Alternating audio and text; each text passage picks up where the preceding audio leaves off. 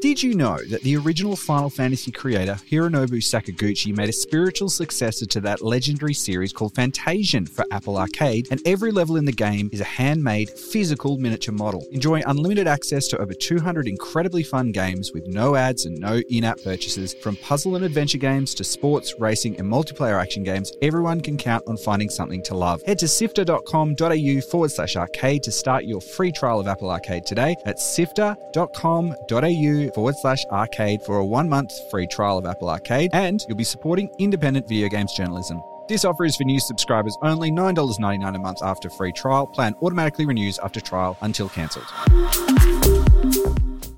Sifter.com.au.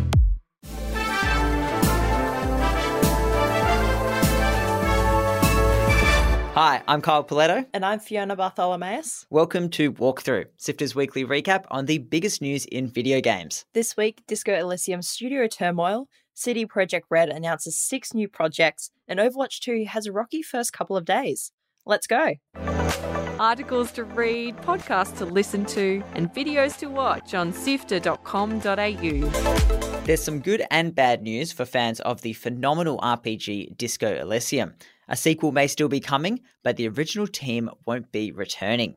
Martin Luiga, a founding member of Disco Elysium's dev studio ELYSIUM, wrote on his blog that art director Alexander Rostov, lead designer Robert Kurvitz, and lead writer Helen Himper left the company involuntarily late last year.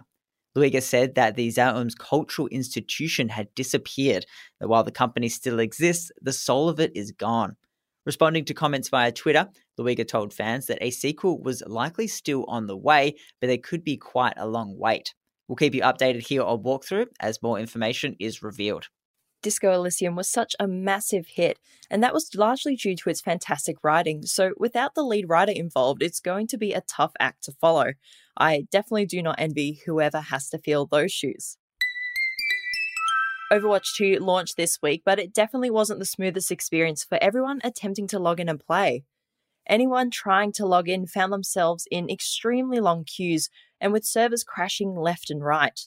Blizzard President Mike Ybarra said on Twitter that the Overwatch servers were experiencing a mass DDoS or denial of service attack that was impacting login servers. The queue was in the thousands or tens to thousands at one point, but that seems to have been resolved now. That's if you could log in at all. A new requirement for the game is to attach a phone number, which means it blocks out anyone who is using a prepaid phone. Massive outcry from fans locked out of the game, especially those Overwatch 1 players who couldn't play the game they paid for.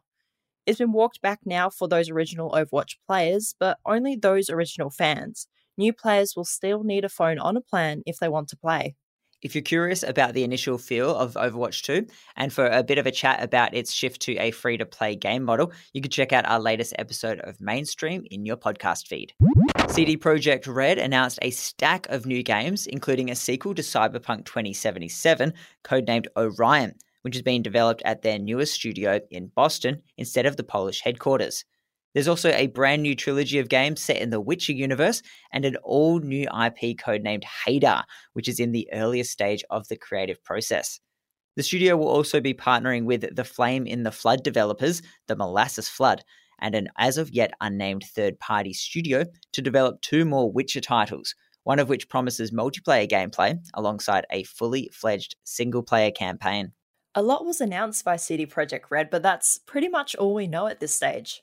Chalk this up on your rumour blackboard, but a site called MP First is reporting that Horizon Zero Dawn will get a PS5 remake or remaster. The game isn't that old and already runs beautifully on the PS5 through backwards compatibility, but it's set to focus on accessibility and graphical improvements. The report goes on to say there is also a standalone multiplayer game set in Horizon's world in development too. It could be timed for the upcoming TV show, with Sony repeating the same moves they did with The Last of Us Part 1, but more accessible games is always a good thing. Company of Heroes 3 has been delayed into next year. The World War II strategy game was due to release in mid-November, but will now be out on February 23 to allow the team to polish off the game. Always great to see developers taking the time to polish off the game rather than a rushed release. For those of you in Australia, the Victorian government has announced an expansion to Melbourne International Games Week. The plan is to expand the events in 2023-24, which already includes PAX Australia and Developer Conference GCAP.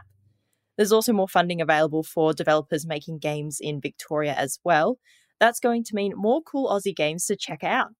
Love to see more events that celebrate Australian-made games grow and support new developers.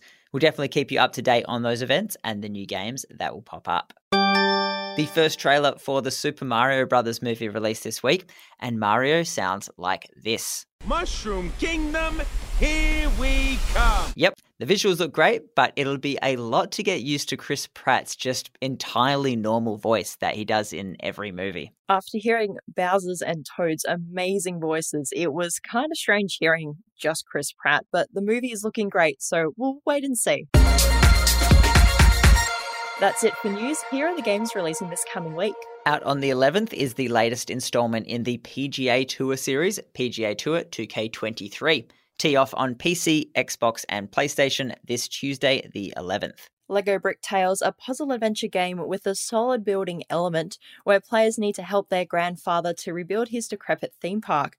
This is out on all platforms on Wednesday the 12th. For all the motorsport fans out there, Rally Racing Sim WRC Generations is dropping this week. Jump behind the wheel on PC, Xbox, and PlayStation on Thursday the 13th.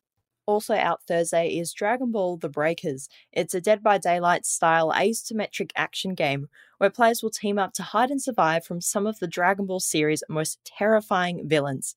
It's out on all platforms on the 13th. And lastly, we have the latest game in the Taiko no Tatsujin series, Rhythm Festival.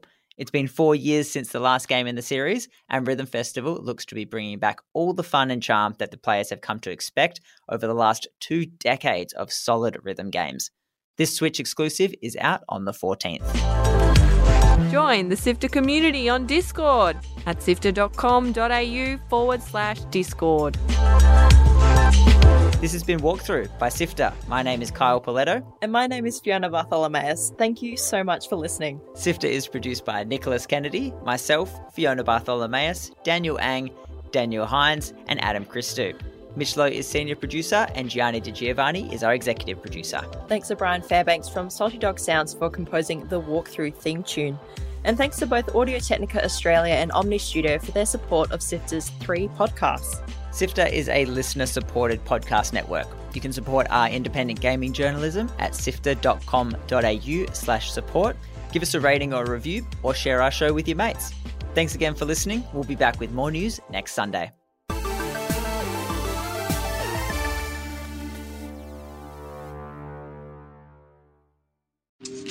If you're in the market for a super addictive puzzle game, you have to check out Mini Motorways on Apple Arcade. It's a city planning strategy puzzler with an incredibly satisfying gameplay loop. Enjoy unlimited access to over 200 incredibly fun games with no ads and no in-app purchases. From puzzle and adventure games to sports, racing, and multiplayer action games, everyone can count on finding something to love. Head to sifter.com.au/arcade to start your free trial of Apple Arcade today. That's sifter.com.au/arcade for a free 1-month trial of Apple Arcade, and you'll be supporting independent video games journalism. New subscribers only, $9.99 a month after free trial. Plan automatically renews after trial until cancelled.